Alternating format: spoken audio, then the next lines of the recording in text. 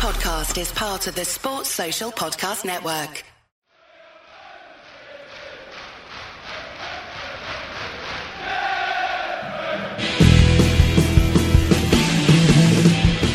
Hello, good evening and welcome to the Chelsea.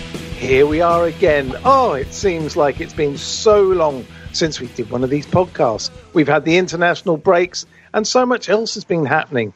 Andy, Mr. Andy Saunders, you're here. How are you and how's the last couple of weeks been for you? Yeah, well, I hate the international break. I'm well known for saying now it's a pointless exercise. So I'm very glad that we've got some proper football back. Yes, indeed. And to talk about proper football, it's one of our favourite authors who's only just gone and released another book. It's Mr. Tim Rolls, and he's just written Stamford Bridge is Falling Down. Tim, how are you? I'm extremely well, Kerry. Thanks very much. Good. Now look, the one thing about this international break is in that time, your book appears. And here we are, back with football and back with a book to read. And for me, it's quite fantastic. I've just been reading and starting it off at the moment.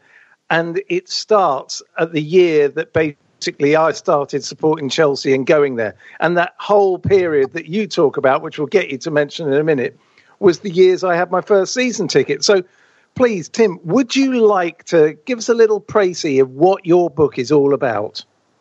Yeah, happily, yeah.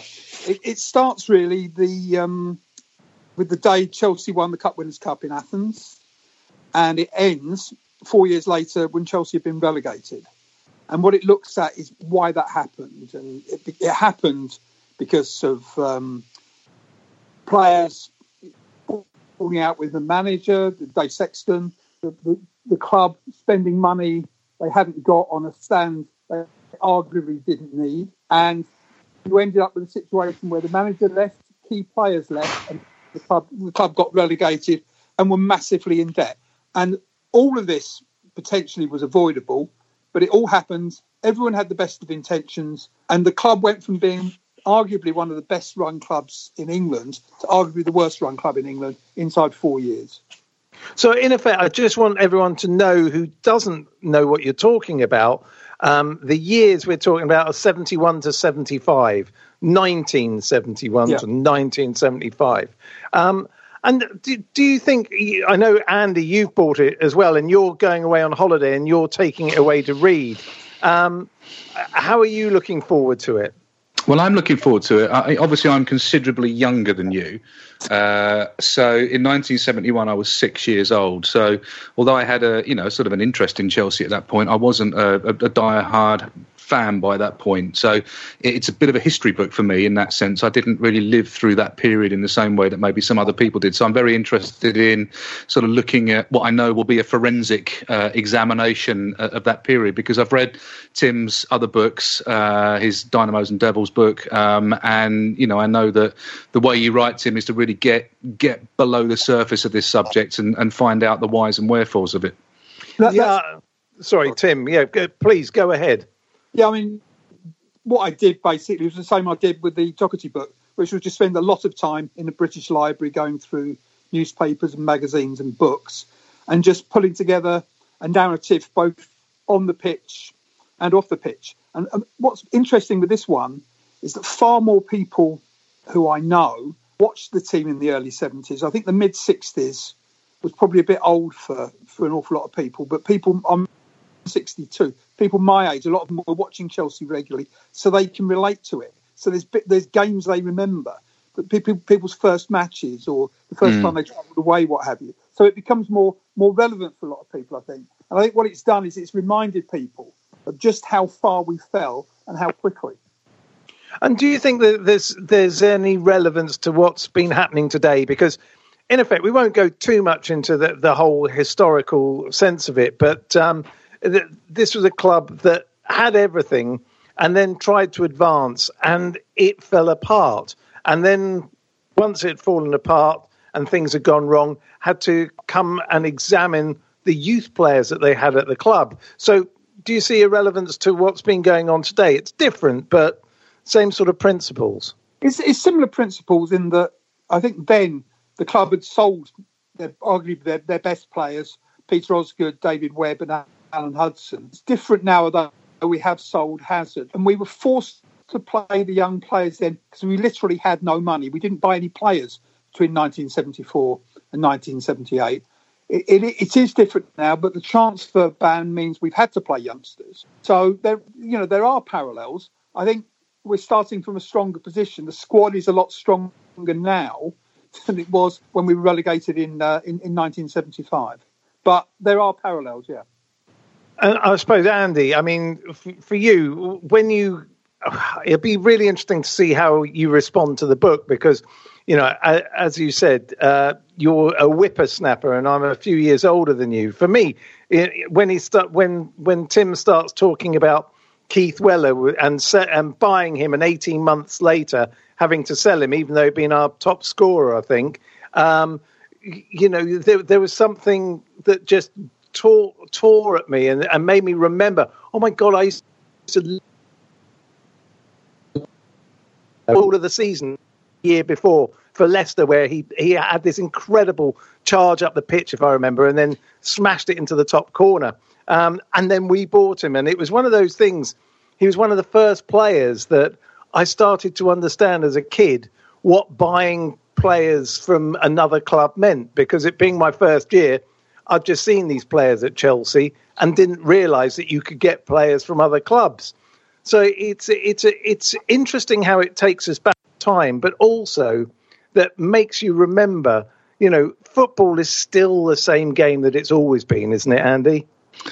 Yeah, 100%. And what's interesting about that time period for me is in 1970, I was 5 years old, and I come from a West Ham family. I've said this before, all my family are West Ham.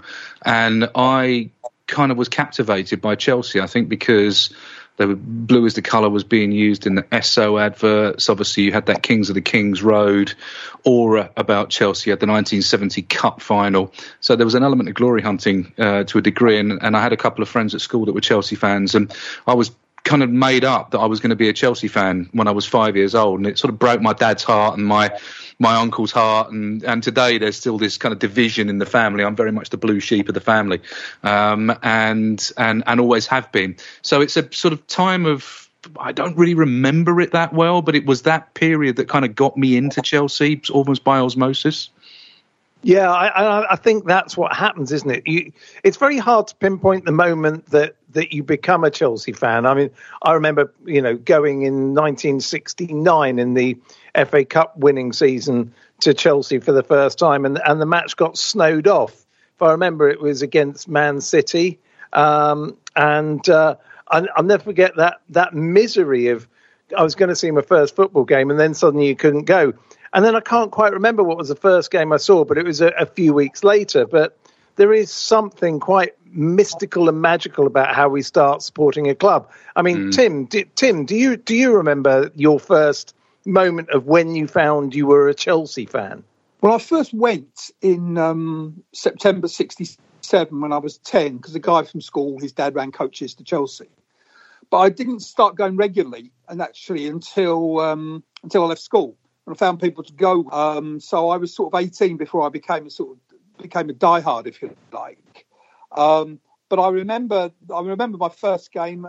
My dad used to take us to Chelsea Man United when I was sort of 10, 11, 12. Not because he wanted to watch Chelsea, but because he wanted to watch George Best, to be honest. But so yeah, I mean, it was a more gradual thing with me. I think when I started going in 1976, it really, I suddenly started doing away games as well. And the people I went with then are the people I go with now. So we've been going for 43 years.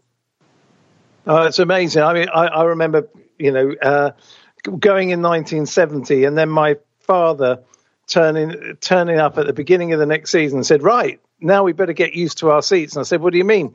And he'd bought us 2 season tickets for what was then the West Stand. And we had those season tickets from 1971 through to 1978.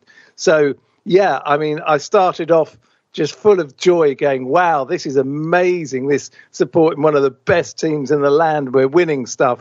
And then I'll never forget that time when suddenly you looked over and the old East Stand was gone and there was nothing there apart from a couple of little sheds by the touchline. And you thought, this is strange. And it never seemed to get better from that moment on. Well, I think when did we first start going to games, Kerry? You and Sorry? me. Has to have been... Well, late 80s? It's got to be late. Yeah, because we met just before all the Britpop sort of thing, because you were still at Roadrunner, weren't you? And doing... which heavy metal. Yeah, you were so heavy metal, it was ridiculous. You had hair down to your waist. And well, it's not true, goatee. but yes. Nothing's changed then. Yeah. But that's right. You were doing the metal stuff, and that was before you'd gone to creation and things. So yeah, it must have been about 88, 89, I would have thought, isn't it? Yeah, I think so. Yeah. And it's there's something wonderful about going with people regularly, because it's a bond that's the strangest thing, that no matter what happens in your day, you can phone one of your friends up that you go with all the time and just have a chat about it. And but by the sounds of it, Tim, that's the same for you, in the fact that you're still going with people you went to first off. Yeah. I mean, I was 19, they were sort of 19, 20. Yeah, we got old together basically, and we started off in the Shed. Then we moved, when the Shed shut, we moved to the old West Stand for 3 years, and then that shut. Matthew Harding Upper, and we've been in the same seats ever since. So yeah, it's a sort of life sentence, if you like. It is very much a life sentence. It's a pretty good one at this moment in time, though, and I suppose we can come back and chat about this a bit more in a sec. But I guess we should have a quick chat. I just want to say just a little bit about the book, because I bought the book from the stall, the CFG UK stall, which is opposite the entrance to the Tube on Fulham Broadway, on Saturday. £20, money well spent, nicely signed by you. So who publishes it? Where can you get it? All that kind of stuff. Right, it's published by Gate 17 Publications, which is Mark Worrell, who a number of the listeners, I suspect, will know of. Yeah, and good evening, Mark. You can either get it from the stall or on Amazon. You can get the paperback and the ebook on Amazon, and it's currently number 2 in the charts, in the Amazon Chelsea charts, which is probably not quite as grand as it sounds, but it's on there, and it's up and available. And the hardback is available from the CFC UK stall. And if anyone wants a hardback and they can't get to the stall, then just email me at tjrolls@hotmail.com. We can sort something out. Good. Excellent. Yeah, absolutely. Looking forward to reading it. Yeah, and I think I'll probably get a hardback copy as well, actually, because I felt really guilty at how cheap the Kindle version is on Amazon. I mean, maybe you don't want me to mention that. No, please do. Well, it's ridiculous. You can buy the Kindle version for £3.95. Yep. That's crazy. I wanted to buy it twice, you know, but yeah. I don't get a huge cut of that. No, that's what I mean. That's why I didn't know whether you wanted me to tell people. No. I think there's people who, maybe a younger generation of mine who only buy stuff on Kindle. No, that's fine. I mean, it's good that it's there. The more people read it, the better. You don't write these books to make money, which is just as well, but you do write them hoping that people will read them. So no, that's fine. Well, I have the same attitude I have with Spotify, in the fact that if I buy something on the Kindle, and I like it, I then want to have the physical copy of it. So it's same with Spotify. If I hear something I like, I want to buy it to own it as well. So that's because you're an old man. Yeah, exactly. But it also means that I'm spending even more money with Tim than anyone else. Absolutely. And I'm very grateful, Kerry. Oh, my pleasure. Well, I'm loving it. I kind of nearly missed doing the podcast because I was reading this and I'm thinking of all the people that are going to appear in this story, which unfolded before my very eyes. So I'm really looking forward to it. Okay, so international breaks. Quite a few of our boys went away and had games here, there, and everywhere. I guess one of the most upsetting things about internationals, and this will be one for Andy to have a little carp about, is how sometimes the international sides don't look after players well. N'Golo Kante. Yeah, we had Kante obviously getting injured in the warm-up for France. It's a season that's been plagued by injuries for N'Golo. And they're niggling ones as well, which is worrying. He can't quite get over them and string a run of games together. He's such a hugely important player for us. It was great that we got a win against Newcastle, but I genuinely think that when N'Gole's in the team, if not twice the team, we're certainly a significantly improved team with him, because he allows other players to create and express themselves. So, yeah, that was really irritating. Obviously, Kovacic picked up a knock as well, but he came on in the 43rd minute of the game and seemed to be okay. But it is annoying when players go away on international break and they come back with a knock, I have to say. Yeah, I mean, how do you feel about it, Tim? It is frustrating, isn't it? Especially seeing as Chelsea apparently have flagged it up, and there's a little bit of a contretemps between Frank and Didier Deschamps, an ex-Chelsea player. Well, I mean, it is extremely frustrating, but you can sort of see it from the international manager's point of view, because I suspect they've had wool pulled over their eyes in the past by coaches, so they want to get the players. But the problem is the international break is just stop, start, right up till the end of November. There's still, and other players seem to get injured when they're supposedly being looked after by medical staff of the national teams, who you would hope were at least as good as the club ones. I think that this may be, Andy, to do with they all have different practices. So the way we may set out a day for training and fitness and what have you will not be the same as the way they do it internationally.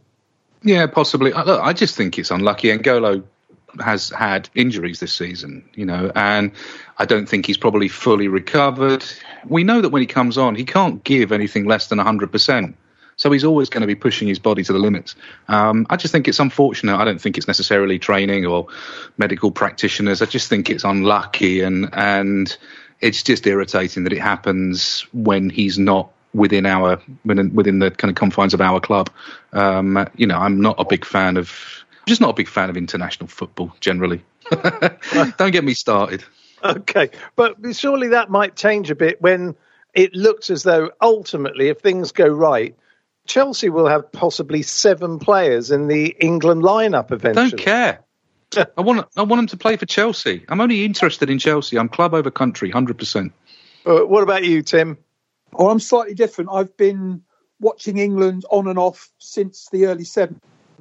I've watched England playing 4 World Cups, so I'm keen. I do support the country as well, not as much as Chelsea. Chelsea first. And if we can get a few players in the England squad next summer, then fantastic. But, my concern is burnout. If we had 7 players in the England team, well, I don't think we will. But even if we had 5 or 6, they don't get the break that they need that summer. So we would come into the start of next season, half the team would be exhausted, which is a concern.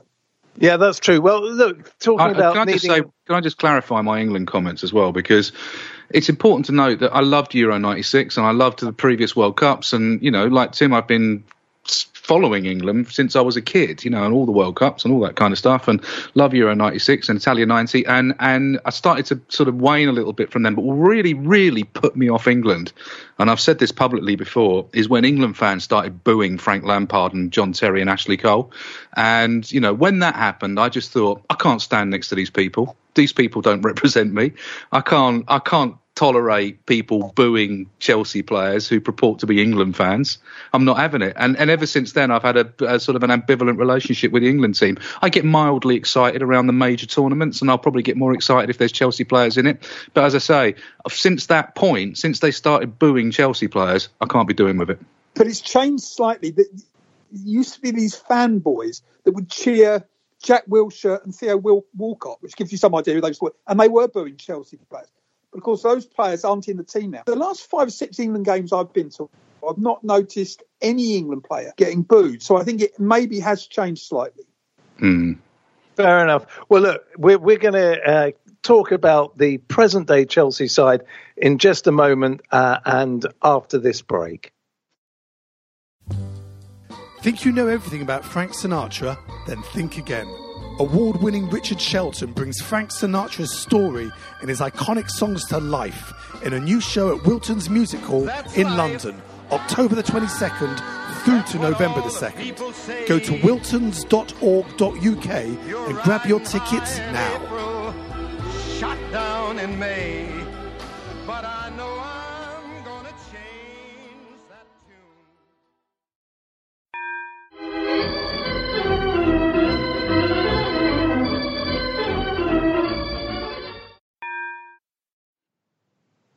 And we're back. So, yeah, right, let's get up to speed with Chelsea stuff. So it was Newcastle was our return to football from the international break. Newcastle, of course, had a good result against Manchester United in their last game, and you kind of knew that they would come with a plan to put everyone behind the ball. Were you viewing this game with a bit of trepidation, Andy? Not really, no. I honestly thought this would be a game that we could really show what we were made of. I was slightly surprised to see Ross Barkley in the starting lineup ahead of Kovacic, but obviously, Kovacic had picked up a knock, but he was on the bench, so it was a bit odd. Ironically, Barkley went off after 43 minutes with a knock, and Kovacic came on. So no, there wasn't any trepidation. I wasn't going in there cocky, but I felt this was a game that we could and we should win. But it did turn out to be especially the first half. I mean, what I loved was the way we stuck at it. But that first half was quite dour. How did you view the game and how it unfolded, Tim? Yeah, I mean, I think you're right. The first half was dour. But as Andy said, we kept going. That was the important thing. We didn't panic. We didn't start playing long balls for the sake of it. We stuck with it. We got the result. I was hoping we'd win more comfortably. But they were quite resolute at the back. I mean, I guess that's what Steve Bruce is probably quite good at. And you think that maybe they will do enough of that through the season to stay up. But the important thing was that we got 3 points and we move on. And in a weekend when a number of our supposed rivals seemingly failed to get 3 points, that's got to be a good thing. Yeah, I think that's true. It was a lovely week for us this week because an awful lot of strange results happened everywhere. The saddest was that Dele Alli's shoulder didn't count as his hand, sadly. Otherwise, Tottenham would have lost as well. But that was the penalty, mate. Jesus, I mean, the penalty they didn't get on VAR. Yeah. That was unbelievable. Well, okay. Well, this sets up another question. Is VAR in principle is brilliant, but how the hell is it being handled so incorrectly for so many major decisions? I mean, your thoughts on that, Tim? Well, I think that there's mistakes being made by referees, but also the communication in the ground. That's the thing that really gets me. The fact that the 40,000 people in the ground know less that's going on than the TV viewers. They don't seem to use this screen by the side of the pitch at all. So either don't have it or use it. It just seems completely anomalous. And I don't know any match-going fan who thinks, as it stands, that VAR is working well. Not one. No, I think some teams have gone, well, we've just been on the great end of a result there with VAR. But often it's dubious. And also, the way it seems to be trying to back the referee in contentious situations, especially penalties, is really very frustrating. Penalties seems to be the biggest area where they're choosing not to overrule the referee. It's almost like saying, hey, VAR says it's not a penalty, so therefore it isn't one. And I think they've got to realise that they do have to undermine the referees if they're getting it wrong, don't they, Andy? Well, I think Tim made a point there about the pitch side screens. That for me is the key. What's not happening is the VAR officials sitting remotely and not directing the referees to the pitch side screens. And I think that, for example, that Watford Tottenham situation where Deulofeu was brought down on Saturday. It was Saturday or Sunday? Saturday, I think. If the referee had gone over to the pitch side screen and watched that, there's 99% chance he would have overturned that and given the penalty. But if you don't use those screens and the people in the remote positions are just saying, well, it's not a clear and obvious error, so we're going to, not overturn it. We're going to back the referee and not give the referee an opportunity to see it. I don't see how it can work. In rugby, with the TMO, the referee is able to look at the screen and actually look at the incident and make a decision. So I think the referee has to have sight of the incident to make a proper decision. That's where VAR will work, I think. But it's all right. It's all right in the remote situation on the offsides because the officials have the technology to look at the offsides. But in a situation, in the penalty situation, I think the referees have got to look at the pitch side screens. Yeah, but the problem isn't there some directive where the referees have said they will not use the pitch side screens? That's what I think they've been saying, isn't it, Well, Tim? that's stupid, and they need to. Yeah, it is. Well, either don't have them or use them, but they seem to be there, but not being used.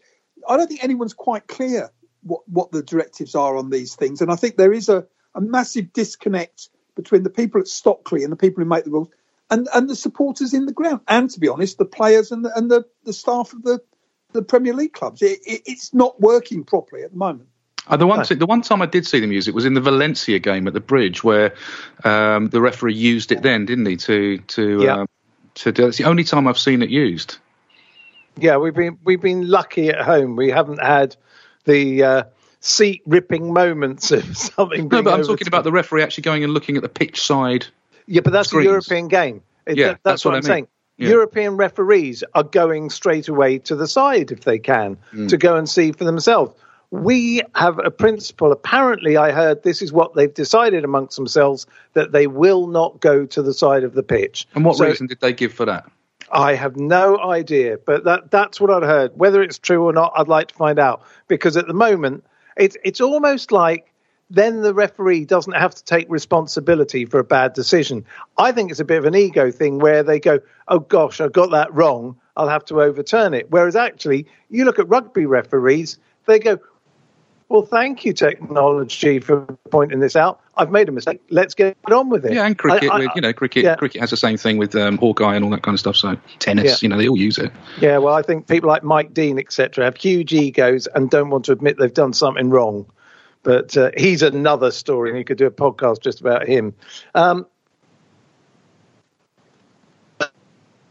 Castle game. That second half, we came out. We seemed to. I'd like to talk. There's a very interesting article by Karen Carney on the BBC website today, and we talked about this a couple of weeks ago, I think, where she talked about Willian and how Willian is starting to really take on the mantle as the senior creative player and is driving forward with the ball. Also, the way he runs across the box, inviting fouls and tackles, and how he's really blossoming and flourishing out of the loss of Hazard. It's allowing him to be a really top player. How do you feel about that, Tim? Well, I think you're right, and it's interesting because he is definitely seems to be in the ascendancy. He is, if you like, the main man because he's got the experience, so he's more likely to have the consistency. Whereas if you take Pedro, he seems to be increasingly in the background, and fair play to Willian for stepping up because Mount isn't going to have the consistency. Hudson-Odoi's not. They're young. They're going to have games where it doesn't quite work. But in the absence of Hazard, we needed someone to do that driving, that leading us. And he seems to be doing it, and fantastic, Yeah, what do you think, Andy? I love the way that Willian will drive at defences, because there's nothing they hate more than somebody running directly in a line towards you. I think Willian's been one of the most discussed players on this podcast in the entire history that we've been doing it. And I think that what's interesting about Willian is we've always said that he's got an incredible engine, that he often sets the tempo of a game, that his energy and his ability to cover blades of grass in a game is astonishing. And that if he has any kind of weakness to his game, it's potentially his final product or his work in the final third. But I often think as well about Willian that he's a player that needs to be loved and feel loved. And the problems that he had under Conte and to a degree under Sarri were about slightly being sidelined and not feeling like he was part of the overall engine of the team. And I think that Frank has brought him really close and said to him, I need you to go out there and be a senior player. We've got a very young team. I need you as an experienced pro to go out there and set the tone for this game. And I think he's really grabbed that with both hands and gone out there and carved out a seniority in that team that perhaps he didn't have before. I think you're right. And I think what's interesting is because he started the season later than everyone, because he had injuries, came back late and what have you. His first game, he was terrible, wasn't he? He really was. But it was interesting because Pedro was the senior pro at the start and he hasn't quite taken that sort of mantle in the same way that Willian has. Willian seems to be running back even more than he ever used to. He seems to be enjoying playing with Mason Mount and with Hudson-Odoi. He seems to be happy to feed. Him and Hudson-Odoi were switching passes across the pitch on Saturday against Newcastle. And it was fantastic to see. You just feel as though he's imparting something to these youngsters and he's enjoying seeing their responses to it. So, yeah, for me, I think it's really interesting. The other person who seems to have come back into the fold, which is thanks to an injury, is Alonso. And Alonso, I mean, he got so much stick from the Newcastle fans at the weekend for being an ex-Sunderland player. So how fitting was it that he scored and actually is looking pretty useful again, Tim? He is looking useful. I still have concerns about him defensively, and we'll be interested to see with some of the games coming up how he does. But no, fair play to him. He's come in, he's grabbed his chance. And it was so important that we scored on Saturday, and it must have been great for him, given the flack he was getting from the 2,800 Geordies at the other end. So, I mean, and it's good to have this in the squad. We need this. We can't have it where if Emerson's out, we've got a weakness. At the moment, we don't appear to have many weaknesses. I think, we have got City coming up in a few weeks away. We've got Arsenal and Spurs coming up in December. So we have got some tough games. But at the moment, it's all looking pretty good. Yeah, I think that's right. I mean, the other person who seems to make a difference every time he appears this season is Kovacic. And in a way, I think he was the real match turner against Newcastle. How do you think about that, Andy? Well, I think it's true. I think he came on and the first half was really moribund. We made a lot of sloppy errors in the first half. The passing wasn't sharp. We gave the ball away a lot. We put ourselves into trouble. There's players trying to pass out from the back that aren't capable of doing so. I'm looking at you, Kurt Zouma.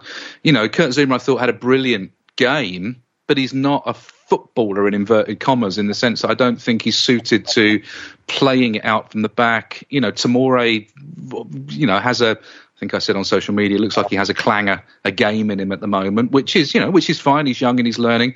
So there's errors and mistakes on the pitch. Mason Mount gave the ball away a little bit. We just didn't feel like it was clicking. There wasn't confidence in the passing.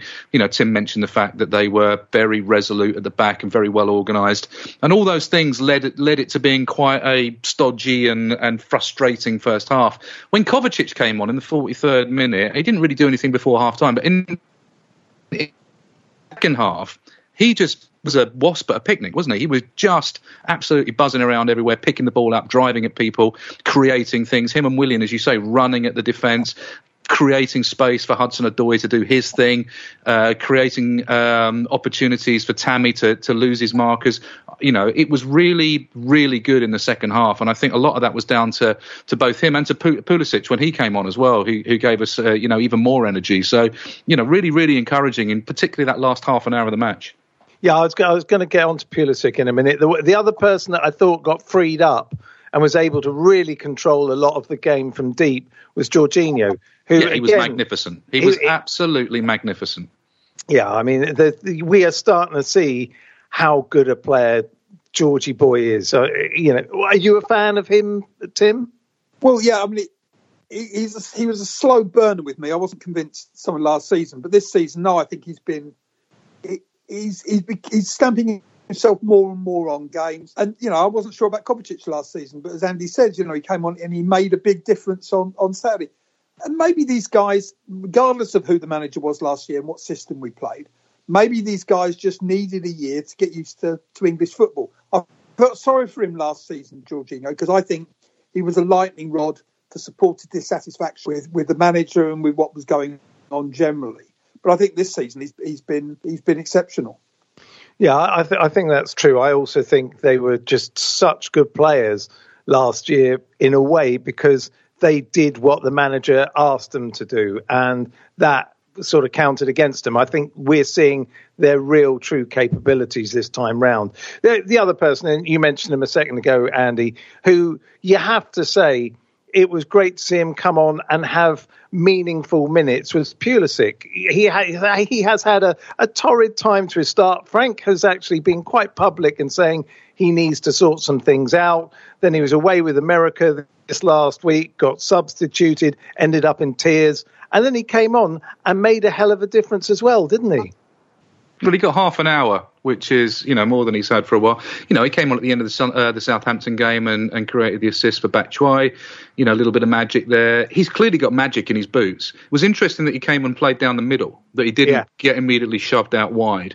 And Frank had obviously, it was a long conversation that Frank had with him before he came on with his arm around his shoulder. And I think a lot of that was just put it all behind you. Put it all out of your head, go out on that football pitch and show them what you can do. And he did. Immediately he came on, he started to run at players, he was moving the ball quickly, his touch was good, he was getting his head up, he was picking players out, he almost scored, if it weren't for a good save. He was all over the place. And in the half an hour that he came on, he probably, alongside Kovacic, was the biggest impactful player in the game.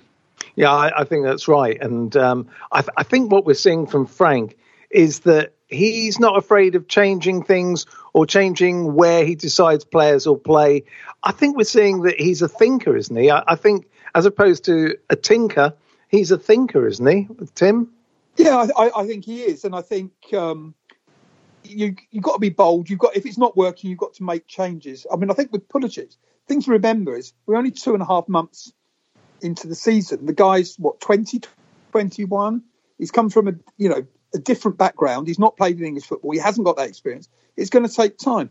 And I think, Frank Lampard is looking now. He's looking at a squad that maybe is blossoming more quickly than he thought. But he's not afraid to make changes. But that's what you need.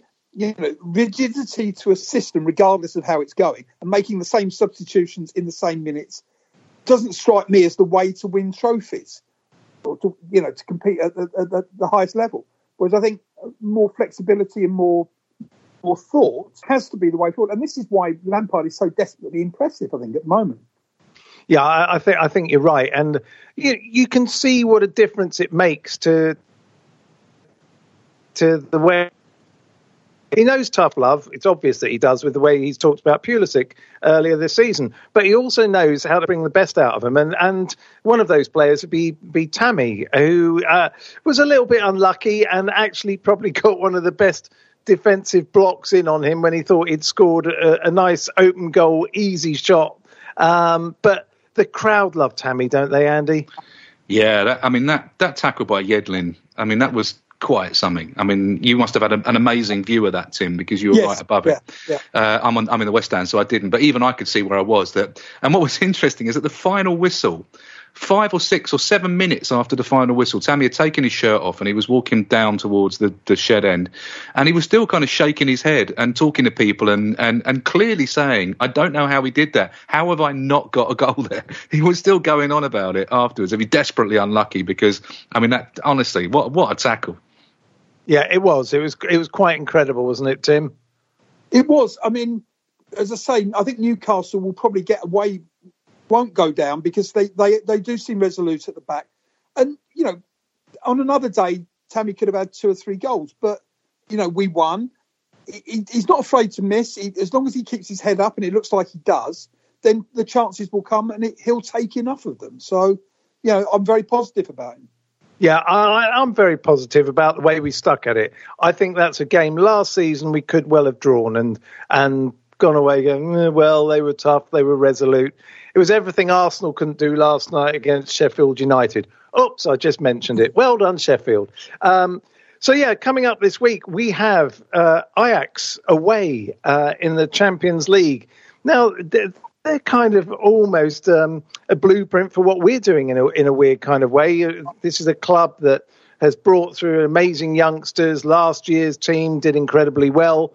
I still think they've had quite a few of their best players stripped out and may not be the same team. But it's going to be an interesting matchup, isn't it, Andy? Yeah, they're top of the table at the moment after 10 games. They've won 8, drawn 2. They're in decent form at the moment. I think it's going to be a very difficult game. It's going to be the difficult game in the group, I think. I think we're going into it confident. They're going into it confident. They obviously have home advantage. It's going to be a febrile atmosphere over there. Obviously, we know that they're not allowed to bring any fans to Stamford Bridge because of their previous indiscretions. So there's going to be, quite an atmosphere, and it's going to be quite intimidating for those young players. I think we'll really see what they're made of tomorrow night, whether they can go out there in that atmosphere, in that stadium, and put in a result against, what is a very, very decent team. And how do you see it, Tim? Are we looking at, if we can come away with a draw, that would be absolutely fantastic, or can you see us sneaking it? I mean, I can see us sneaking it, I think. But a draw, we do need to get something out of the game. But if we draw and then we beat them at home, then we're in a strong position again. But obviously the home defeat by Valencia means we've got to get our act together. But I'm pretty confident we're ahead of where I thought we'd be at this stage of the season. We're not going to win. I don't think anyone expects us to win the Champions League, but it would be very good to go through. So, yeah, if we get a draw tomorrow, then fine. But I think maybe we can sneak it, but we'll see. And, of course, it's a 6 o'clock kickoff, which I hadn't realised till just before we came on air. So I've had to rearrange my diary to make sure I can actually watch the game. Yeah, well, that's important. I don't like these new times of everything, 6 o'clock and 8 o'clock. Quarter to 8 was all right. I mean, when you're going to the games, it's a real nightmare getting back for the last trains. It makes a bit of a difference, but anyway, I can understand it. I can understand it being 6 o'clock if it's in some far-flung region of Eastern Europe where there's a time difference. Yeah, but it doesn't make any sense, I don't think, when it's only a 1 hour time difference.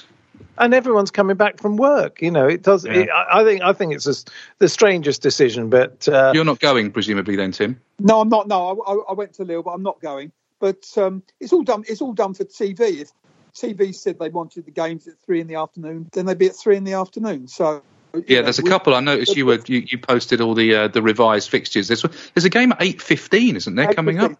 Yeah, we've got a game at 7:30. The Aston Villa game is at 7:30, which we haven't played a home game at 7:30. I don't think since, I'm guessing, the mid to late 80s, and it was always because people couldn't get there and people had further to travel.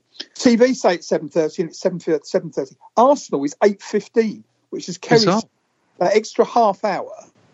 Means that some people that you're getting the last train home up north or from Liverpool Street or whatever becomes much more difficult. And it's purely for TV. There's no other logic whatsoever. And I can't believe Chelsea or the police or anybody's particularly happy about this. But it shows where the power lies in football. And it's not with the club. And the Premier League blaming the police and the infrastructure for the 6-day delay in the fixtures is rubbish. It's not the police, it's the television companies not being able to agree between themselves as to who had what game when over Christmas. Yeah, I mean, it's a complete mess as well, isn't it? And Amazon are running every game live on certain days. Yeah. It's How does that affect you, Kerry? I mean, 8:15 game's a nightmare for you, isn't it? Well, 8 o'clock, as I said, you can just about miss your last train, and it's really But you've got to get up to Northamptonshire, haven't you? Well, Leicestershire. So, 8:15 would mean, if you are lucky, you'll just make the last train. It's really, it's not thought through, and people don't care, is the honest. You're talking about 40,000 people, whereas they're talking about millions at home watching it. So the fans yet again that go to the ground and create the atmosphere that makes television so wonderful to watch are not considered. But okay, well, moving on then to the before we do predictions, then we're back the league, Burnley away.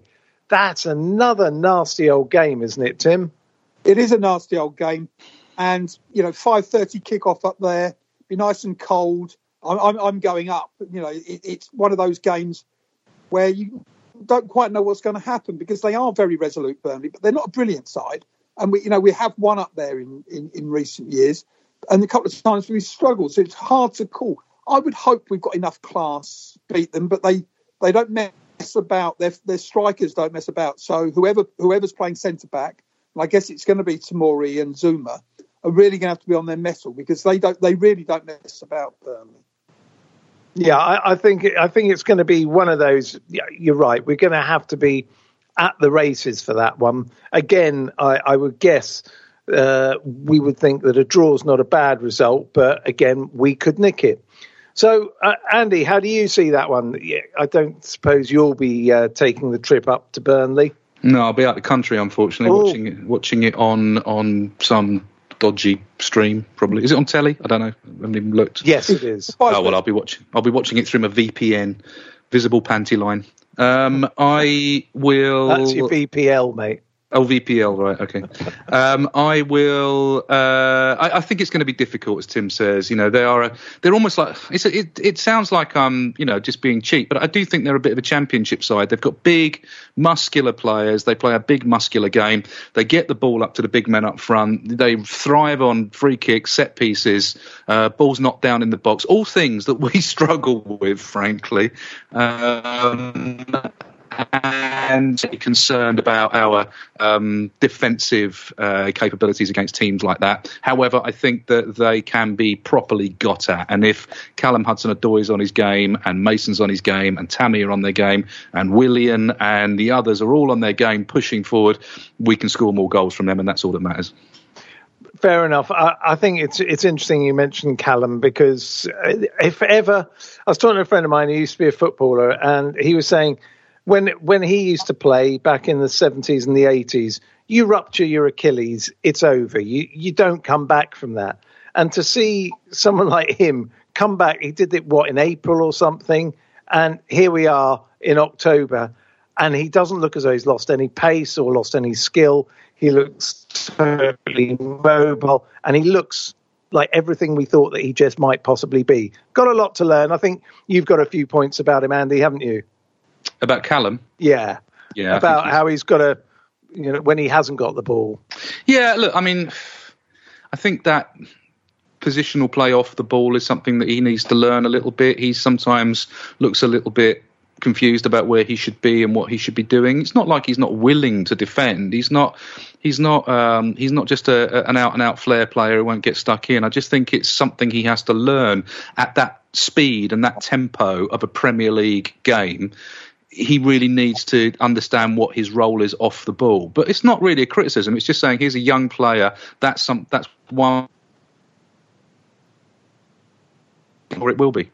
Yeah, I totally agree with you. So, okay, we have now got to, it's prediction time. So, Tim, would you like to give us your prediction, first of all, for Ajax? 2-1 to Chelsea. 2-1 to Chelsea, okay. Fair enough. And for you, Andy? Yeah, I think it's got draw written all over it. I'm going to go 1-1. Okay, I'm going to go 3-2 Chelsea. Blimey. Okay. You put no thought into that whatsoever, did you? I did. It's the best way. That's the way to come out with Zen scores. It's a Zen state of mind. I mean, it is what the universe is telling me. Okay. Let's find out what the universe is telling me about Burnley away. I'm going to go first because I never go first. I'm going to go for a 1-0 Chelsea win. What about you, Tim? 3-1 Chelsea. Okay. Andy? Yeah, I think a narrow win. I'm going to go 2-1. Fair enough.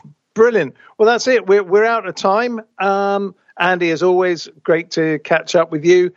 Tim Rolls, what can I say? Lovely to have you on the show. Don't forget, everybody, Stamford Bridge is falling down. It's well worth reading. It's well worth buying. Go and get it on Kindle and as a hardback. Get it in every format whatsoever, and then you can read it on the loo, on a train. It doesn't matter, anywhere. Tim, I hope that the book is going to be incredibly successful for you. What I've read so far, it's wonderful. Thank you for joining us, Tim. You're very welcome, and thanks for your kind words. Pleasure. And we'll see you all next week, which will be next Monday as opposed to Tuesday. All right, we'll see you soon. This is a Playback Media production. Get all the associated links for this podcast at chelseapodcast.net. Sports Social Podcast Network.